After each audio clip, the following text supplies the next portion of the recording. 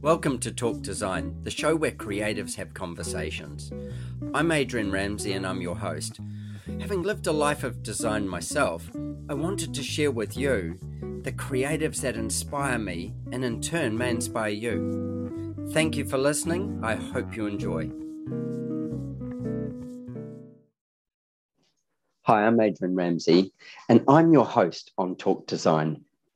I started this podcast because I wanted to share the journey of design that I've had and that many others have had. And I find it inspirational talking to people globally about what makes design tick and what makes design create a better world for others.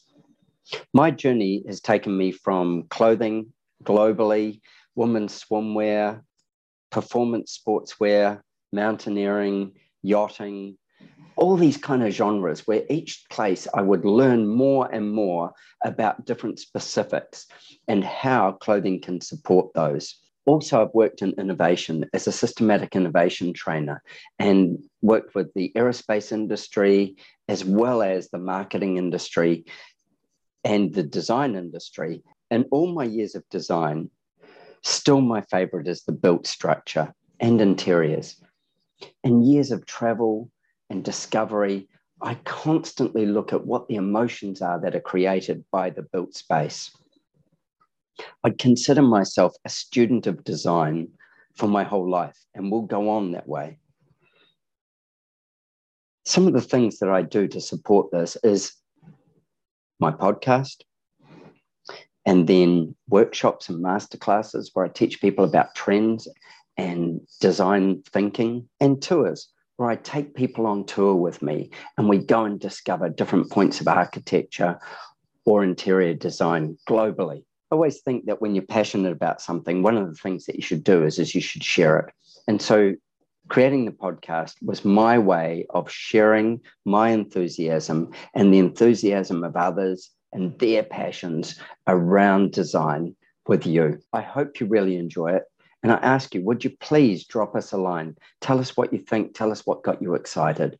It's so inspiring when we get messages from our listeners that tell us about the things that shifted in their life because of who they listen to. And it gives me the inspiration to dig deeper and find more people that I can bring to your ears so that you live a better design life.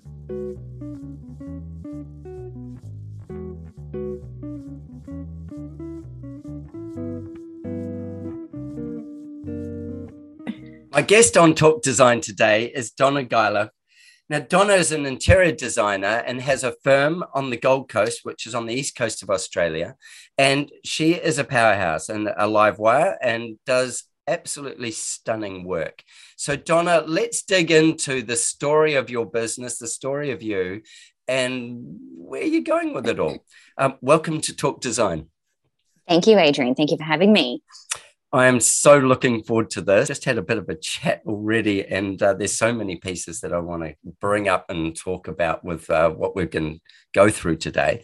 Can I start out with, why interior design? What happened? What was happening in life, and you went, boom, interior design's for me. Tell me a little bit about that story.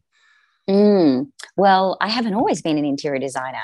I worked on the corporate circuit for, about 15 years. I had a fierce and fast-paced corporate career, which has led me into interior design. So, and the two are like chalk and cheese, if I'm honest. I've gone from, the boardroom to the job site. Wow.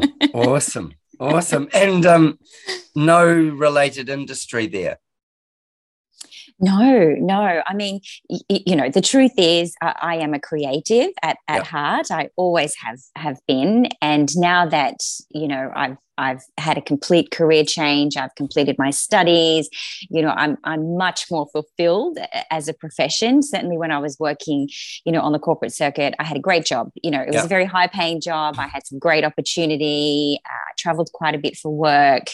It was extremely stressful and, very long hours and it took a lot of commitment, but it was very rewarding. Yeah. But there was always a yearning there for me, which, now it is, completely satisfied, and I'm much happier now in what I do. This is obviously what I was, this is your purpose, meant to be doing. Yes, that's right. My soul calling. Yeah, I think no question. I think that makes a big difference as well. Like there's a point where you go, okay, I'm doing what I'm doing, and yes, I love it, and it's delivering all these things. But then there's this point when you go, what's my soul want me to do? Where does it really want to take me? Being true to it and going, okay, I'm in this. And like you were saying before, you're all in. Who knows? But this is all in for you. Yes, yeah, and it's not easy having a career change. I was in my 30s, and I actually fell pregnant with my son the first year of uni. So you thought you'd chuck a couple of things into the mix. It certainly presented its challenges. I piled it on, as us women do. Yep. But I waded through, and here I am. Oh, I love it. I love it. Worth it. I think it makes a huge difference. And when Donna says, here I am, she has a team of 8. So in that team of 8, she's got a whole lot of other responsibilities that come with having a business and the team and supporting their families and the other parts that come along with being a business person. It's more than just doing her job. It's running a company. And I really appreciate what that takes. I think that's a big part that people miss. So tell me, with interior design, when you discovered this is what it was going to be, tell me about that journey. Because as you said, you went and studied and you made this career change. So you jumped out of one and into another. Tell me how that all came about. So I've always been a creative. I've loved, designing my own homes. Yep. So I guess it was a natural progression for me, even though I procrastinated for maybe about 5 years before I decided to, take the leap. But, I really sort of did take the leap just into the unknown. And I was open to that. I knew that I loved homes and, homewares and, working on my own homes and my friends' homes and decorating and styling. But I wasn't really entirely sure what I was getting myself in for. So anyway, in I went. And I enrolled in uni. I did my studies, and before I graduated, I landed some work experience with a cabinet maker. Great, I'll take that. Yep. They shoved me down into the drawing room. I was like, great, I'll do that. And I kind of just rolled with it, to be honest. But I tuned into what felt right and what felt good for me along the way. And certainly the technical side of interior design struck a real chord with me. So being able to really, draw a floor plan and plan a space meticulously to the millimeter, draw all the custom joinery and cabinetry, that really resonated with me more so than, all the beautiful, all the aesthetic other side of interior design. That's just as important. So, well, you think of those other parts of the foundational pieces that get to be decorated later. If they're not right and if the function of them isn't right, then nothing's right. You can make it look pretty, but you try and use it and all the rest, it's just hopeless, It's like so bad true. shoes. Bad shoes can look amazing. Try and walk in them. Yeah, you don't go far. Well, it's like anything really, isn't it? It's what's under the surface that counts. And we often say to our clients, we can make your home look good. We can do that. That's no problem. But there's a lot more to it than that, and there's a lot more value that we can bring, beyond beautiful cushions and beautiful fabric selections and the lovely imagery at the end. Yeah, that exactly. And people, you create homes. That's another point. You work in just residential, so you create homes. It's not that you're creating office spaces, which are equally as important. But in the creation of a home, it's personal to the person or the people who inhabit it, and supporting them and their life is really important.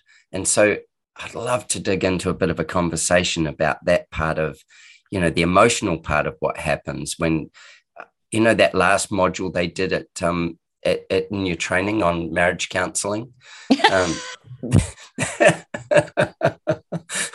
And everybody in the industry gets that joke. Because it's not so a joke. It's not a joke. Yeah. It's very real. They need that module because you're dealing with different personalities within a home and different budget expectations within a home.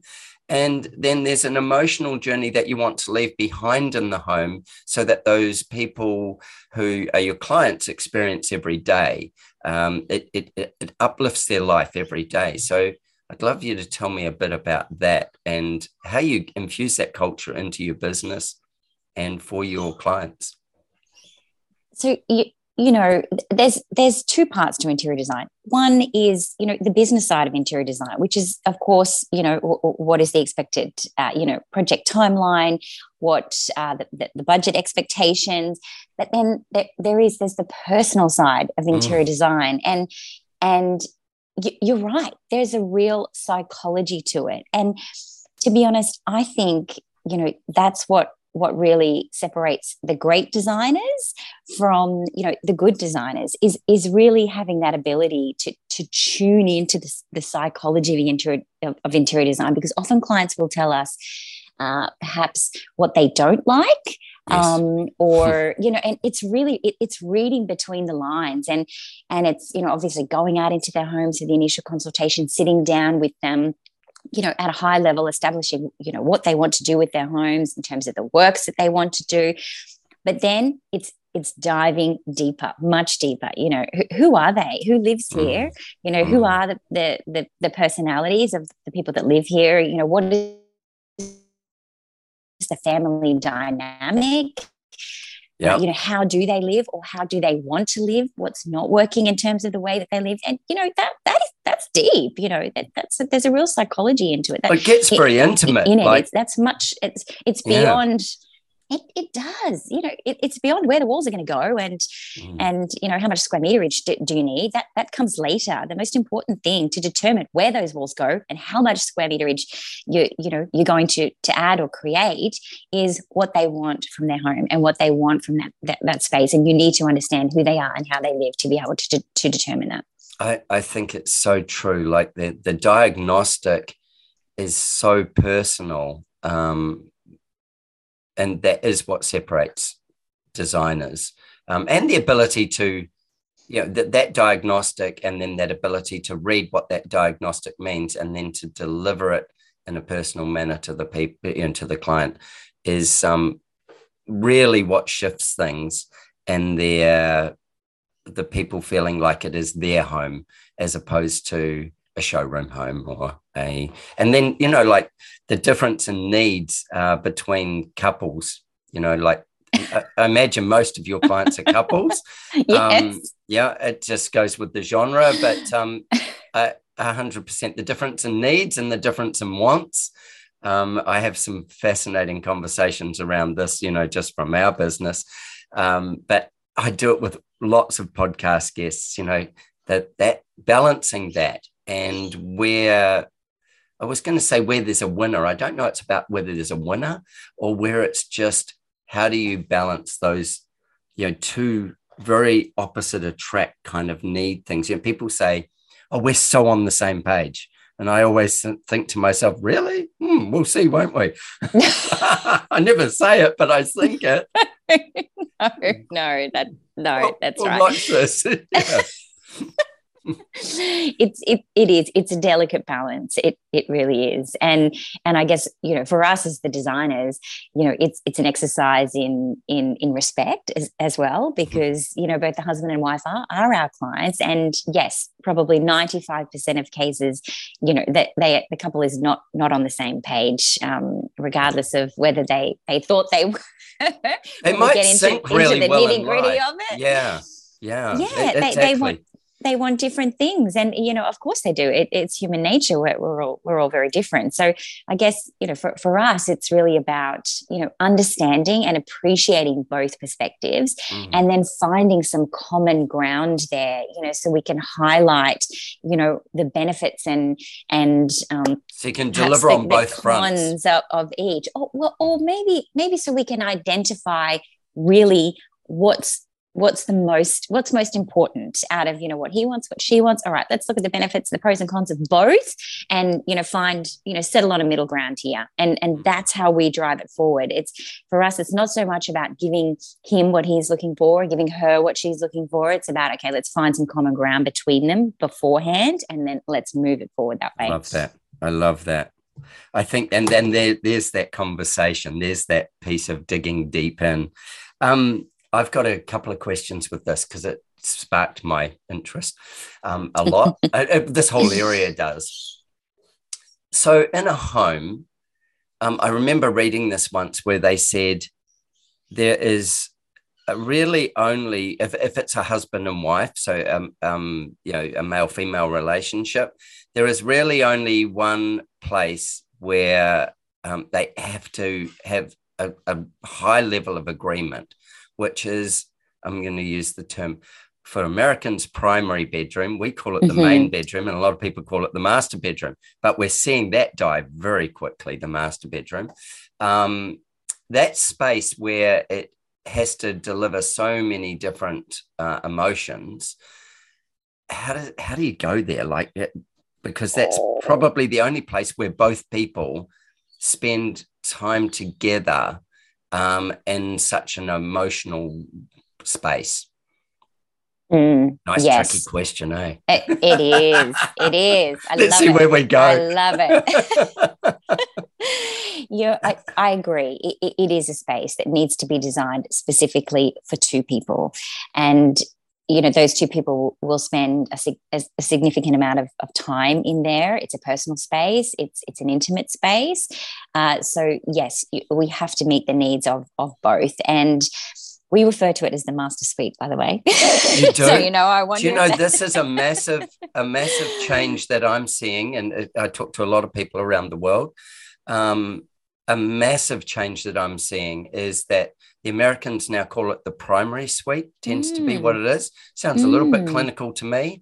We call it the main suite, or the main, usually because it's a suite, not a bed, main bed. But it's a shift that we're seeing happen. And I interviewed, it isn't out yet, but I interviewed a couple of an architect and interior designer from Texas the other day, and we were talking about it afterwards, not during, but we were talking about it afterwards, as to, because they both in their conversation went primary suite. And I said, I'm going to put, afterwards I picked up on it and said, I just want to know where it comes from, why it comes from, and how it's affecting the change in the language. And they're saying, look, we're seeing it in America massively. And I said, I stopped it probably, probably in our practice about 5 years ago. I went, this master thing, why do we do that? What is that? Because it was the master of the house. And I go, man, I've got two daughters. So I live in I'm the patriarch.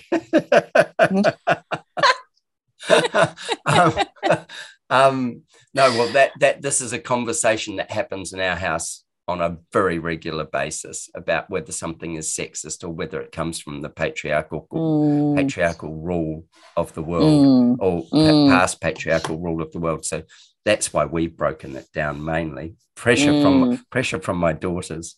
And I get it, the term master, I guess it's quite a traditional term, it's very old, and yes, and you know what, I think it will run its course, I think, eventually, but I guess likewise the master suite is the master suite. For us, it we give it much more attention than any of the other bedrooms in the home, for good reason. They are the one who writes the check. That's very true. That's very true. But I think it is the most important space, I think, in a home. It should be, a place of sanctuary and, and privacy and intimacy and all of those things that we touched on. But, I do find with the majority of our clients, usually the husband, will give a lot in the master suite. You can take that how you will. Let me just clarify that. Oh no, let's just leave it out there. I've said it now. We can't take it. You've got to own that one. I've got to own it. No, go for it. Yeah. No, in the context of interior design, they'll often concede a little here in the master suite. I usually find I'm working with our female clients on the design of the master suite. We usually find it's the outcome in there is much more important to them. Driven. Yes. Usually the husbands will say things to us like, it's just a space where I sleep. Please just make sure I have some space in the robe. Yeah. But otherwise, I'm happy. It's just a place for me to sleep. Whereas usually for our female clients, it means a lot more to them. So we're tuning into what they're looking for. So tell me about that part of it when you say it means a lot more to them. I'm going to be the dumb male here for this part of the conversation. And what different levels of emotion do you see that they need or they're looking for the support from that environment when it's that master suite, primary bedroom, whatever we call it? What are the kind of emotional drivers that they're looking to nurture and support? It's the room away from the busyness of life. It's space away from the kids. It's space away from the husband, even if he's continuing to work when he gets home. It's an intimate space for her, and for him. But I guess for our female clients that we work closely with on the master suite, it's their retreat. It's their sanctuary. It's a space where they can take a little break from motherhood and just the busyness that is life. We're all doing it. We're all moving a million miles an hour, and this is the beauty and the impact of interior design. It's creating that space where that space is actually conducive to switching off and forgetting almost, which is okay.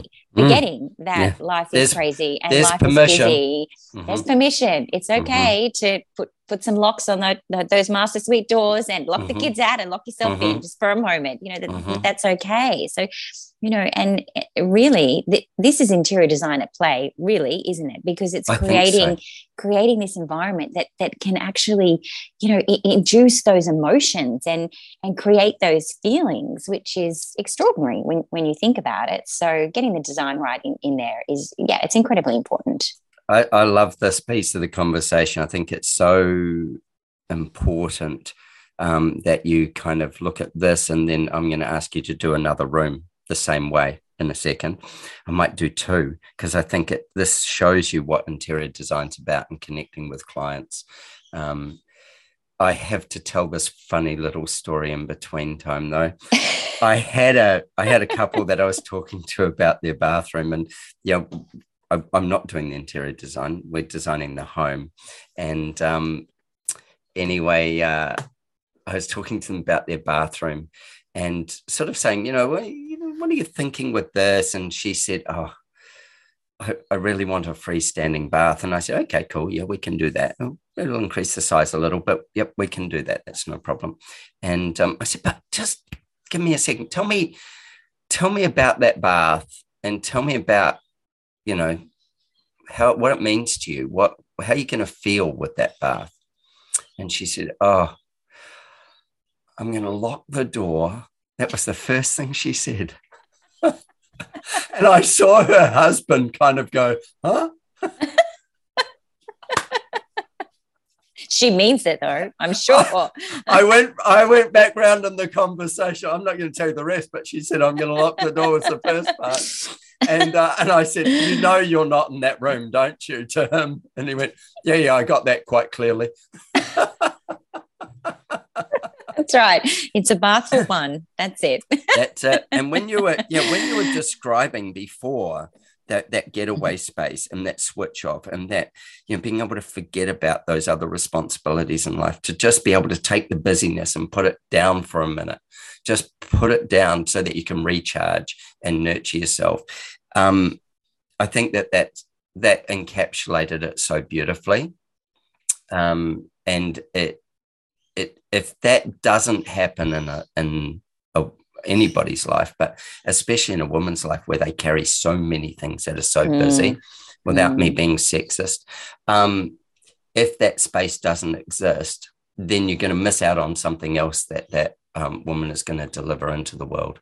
If she doesn't get that space, it's like giving her a chance to talk. If she doesn't get that space, then something else goes.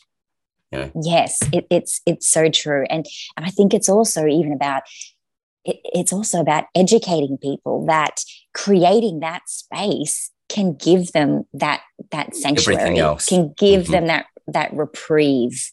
I guess maybe for some people, they don't even realize that's available to them, that they can create that space within their home that delivers that sense of calm. People are maybe looking at other avenues to achieve that, when really they can have that in their own home. I think this is if really it's designed to suit. Yeah, it's critical. I think it's important and critical. And, something like COVID has taught us that our homes aren't necessarily designed for big families to live in all day long. People were meant to go to work at some point. Even the cat feels the stress, So what are you doing in my home all day? Get out of here. But that is something that's happened. And then this next level of wellness and nurture and stuff is being brought really to the forefront from that, I think, and space to be able to, having permission to have the space, to use the space to live a better life. And it's contextual in so many areas. Let's pick another space. You can pick one if you want, where tell me a journey for it. I mean, I would have picked the kitchen would be another one, but I would love you to pick one if not. And tell me about the dynamic in that space, and then how that you deal with that.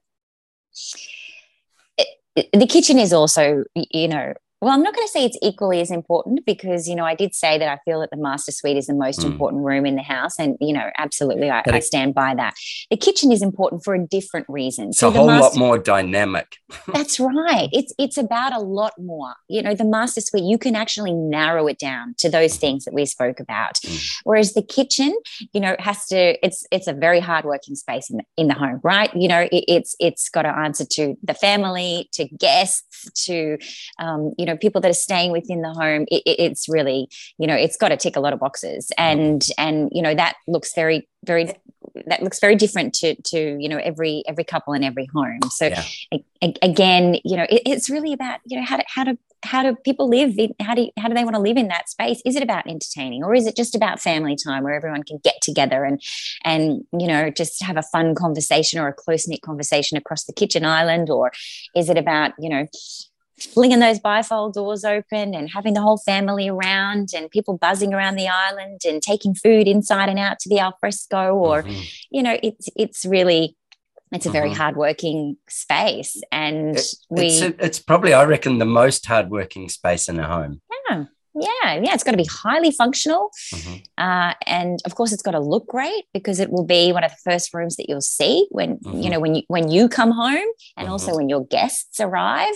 So it's got to look great. And, sometimes that can be challenging really across both scales. We've designed small kitchens, very challenging to get everything in, for it to look great and for it to function. We've designed, large scale kitchens as well, huge kitchens as well. And there you've got so much space that, you need to make sure scale and proportion is right. And it's not just, a vast, I actually think desert of a space. big can be harder because there's so much travel time that happens in it, and there's so many, if you're walking 4 steps for everything, you wear yourself out in the kitchen. That's right. And, it's not functioning if you're having to walk, a mile between the pantry and the fridge, or, from the island all the way back to the back pantry. So that is, clever design does have to come into play there, and whether you double up and the position of things and it's got to function first and foremost, like every room in the home, but particularly in the kitchen, it's got to function specifically to meet the family's needs and resale, I guess, as well, Adrian. That's always a point too in good design. Yeah, absolutely. It is always, that resale part. Yeah, that was great. I really enjoyed that. I really enjoyed you taking us through those kind of spaces, because too often people just think of it as being one big house, but each space has an emotional value as much as it has a dollar value, as much as it has a value and function in the home and how the home will function. And, obviously the rooms where they get hammered the most are bathrooms and kitchens, because they're very time pressured at different points. So it was good. It was good. Really fun. Let's go to something like what about the anticipation? Where are we going? Oh, I've got a couple of things there. I've got a couple of pieces here that I'd like to dig into. How holistic, as opposed to holistic, I suppose, but holistic a home is, and a hierarchy of needs or a hierarchy of values that get put into a home. In your journey with people, everybody's got a budget, and it doesn't really matter how much money they've got. If money isn't the issue, then they've got a value budget. They're looking for a return on investment. With that, how do you get, we just talked about large kitchens and large, suites, or not necessarily large, but those kind of things where they're expensive areas. How do you get your budget to flow for a home, and where people's different needs sit? How do you even approach that to get some, I suppose, runway on it, so that you can go, great, we've got this much money, and how we're splitting it off? Where's what go? Because I'll add to it. I have never had a client where the budget is bigger than the dream. The dream is always bigger than the budget. Yes, that is true in most cases. But it's a very important conversation to have right at the start of the project. Certainly for us, it's, we must always establish the budget, and we must always ensure that it's realistic, and that we can meet our clients' expectations in relation to the budget. That's the business side of interior design. It's very important. And I feel sometimes it's a difficult conversation for designers to have, because we're comfortable in the creative space, but it's very important to have that discussion about budget, and to, right at the start, to set clear expectations. But that's as an aside. Well, to answer your question. In that part, though, in that little piece that you said there, the thing is that when it comes down to, say, a floor covering, it could cost, from this amount to this amount, from small to large, depending on the quality of it, and depending on the availability of it. And, like if it was timber, the width of the board changes the price of it. People don't, often we hear designers say, they just don't understand, about clients. Well, why would they understand? That's your job, is to educate them. That's right. That's exactly right. If they're an eye surgeon, they probably go, they just don't understand. If they just did this with their eyes, well, again, that's the difference, isn't it? That's exactly right. And this is why it's such an important conversation to have. And it, it must be a respectful conversation as well, because, clients, have a budget. And, in some cases, and clients will openly say to us, you know what, Donna, we have no idea how much things cost. So, we would love to have your guidance, and your recommendation in terms of, what you feel is a reasonable and comfortable investment, commensurate with the value that they'll achieve. And the value of their home and where it sits and how they're going to live in it and how long they want to be in it and all these other questions, that go with that. That's right. And what value means to them, is it a financial return on investment, or is it, their forever home and their dream home? Because, that investment looks very different, across those two projects. So it must be a respectful conversation, and we as designers must respect the budget as long as we get it to a point where we're comfortable we can deliver, and obviously the clients are comfortable with that investment.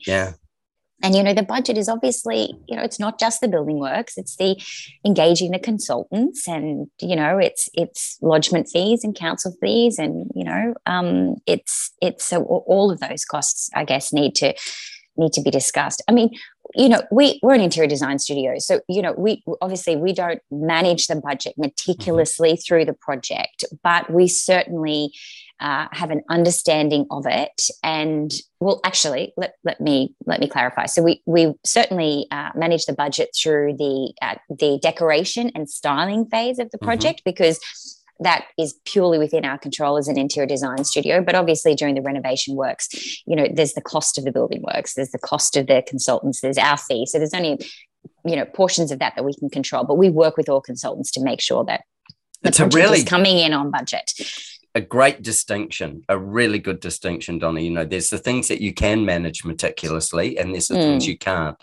And, if the floor coverings are going to be X, then the builder is going to be the person who's going to be charging the client for those floor coverings. And the rate of what the tiles cost to put down will become what the market rate is. It's, and all those pieces that go along with that. You can specify it and you can have a good idea of what it is, but you can't control the outcome at the end of the day, whereas you can on the other side. Yeah. That's right. So I guess it's experience that comes into play there. The number of projects that you've completed will help you to understand the cost of things, the labor, and obviously the cost of items, the cost of materials and finishes. So I guess as time goes on and you develop more experience, then you have a greater understanding of that, and which puts you in a stronger position to be able to have those budgetary conversations and to confidently be able to guide your clients through that conversation to get to a point where they're happy. Yeah, exactly. Or where they're excited about the outcomes as well, but also knowing that they're making the right investment. And you're an educator in that space where as you say, a lot of people will just say, well, tell us guide us. We're here to be guided by you. That's why we've invested in you. That's right. That's a big part, is like it's being the educator. And I love that you kept saying when we've been talking, you constantly refer to respecting the client. And I think it's so important, and it gets lost often.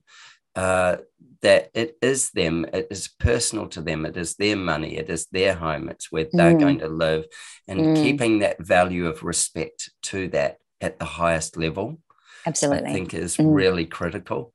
It never gets lost for us ever. Our clients are, of course, it's a key value. Our clients are our livelihood, at the end of the day, and they're also our source of satisfaction as designers. So that's a win-win on both parts. It really is. If we are establishing, a respectful relationship with our clients right from the commencement of the project, that is going to be hugely rewarding for all parties all the way through to the end. Because let's be honest, things go down during the course of a project. Things go wrong. Things go wrong. There's tears. There's stress. There's, budget overruns. There's timeline overruns. Things go wrong. And it's incredibly stressful. Obviously, we as the professionals are conditioned to it. Our clients aren't. So we need to support them through that. And, if that relationship is built on a foundation of respect. And, I think those conversations about budget and timelines, as much as they can be icky, and I know because I have a lot of girlfriends and colleagues that are, designers, and they struggle to have those conversations, but they can actually be, a really strong pillar on which you can build a trusting relationship with your client. And that makes for a really great relationship all the way through. So, you can look back and you can laugh about, when the wrong tiles went down or when the brass Tupperware turned up instead of the chrome Tupperware or whatever it might be, but everything happens. You said that about the tiles, and it took me to a story I know about of a tiler who he had about 4 guys working for him, and they were doing project home type work. And anyway, he sent one of the guys to a job. The guy pulls up outside the job and goes in, basically tiles the house, and comes back out. And then they find out they tiled the wrong house. It was the house next door.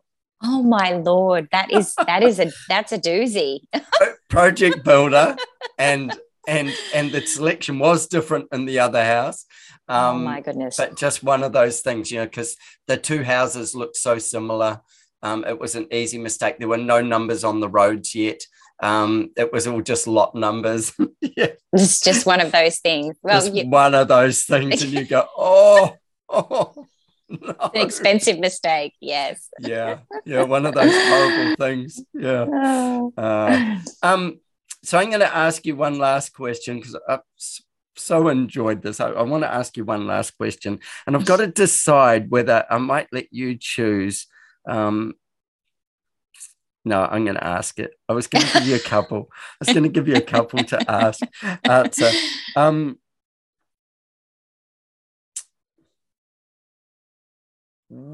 I'm going to do one of my regular ones, which is, I've got 3 here I really want to ask, but I'm not going to. Well, it's killing me. I'm going to ask you it when we hang up from the recording. No problem. It's a public holiday today. That's it. So, I've got to find out the answer. Got to find out the answer to this other one. So this is one of my regular last questions, which is, I'm going to couple it with a little preface. One is the first piece is what would you say to your younger self if you were leaving school and you were going to do this career? What's one tip or 2 tips that you would give? And then I've got my last question. So what would you say to that younger self, or that person who is about to embark on a career or wants to consider this as a career? Some advice. So I personally wouldn't change my journey in any way. I feel that my corporate career has really helped to shape, me as a designer and to build my studio. I guess what I'm not is a natural risk taker. So I have to sort of methodically consider things. It takes me some time to, perhaps build up the confidence and the self-belief to, drive change forward in my studio. Okay. But, I've done it. I've done it over time, and it's proven, very successful for me. So to my younger self, I would say, just do it. Believe in yourself. You can do it. We can all do it. We all have the capability to do it, right? It's, it's letting the fear and, the analysis of the risk and, all sorts of things cloud that judgment. But I know, I've taken some huge leaps and huge steps outside of my comfort zone in my career and in my personal life as well, all of which have paid, tremendous dividends. So but there's been a lot of angst and a lot of consideration and anticipation, leading up to those decisions. Whereas really, when you get to the end game, I think, Jesus, like, I should have done that 2 years ago. Yeah. So I would say to myself, you know what, just back yourself and just do it.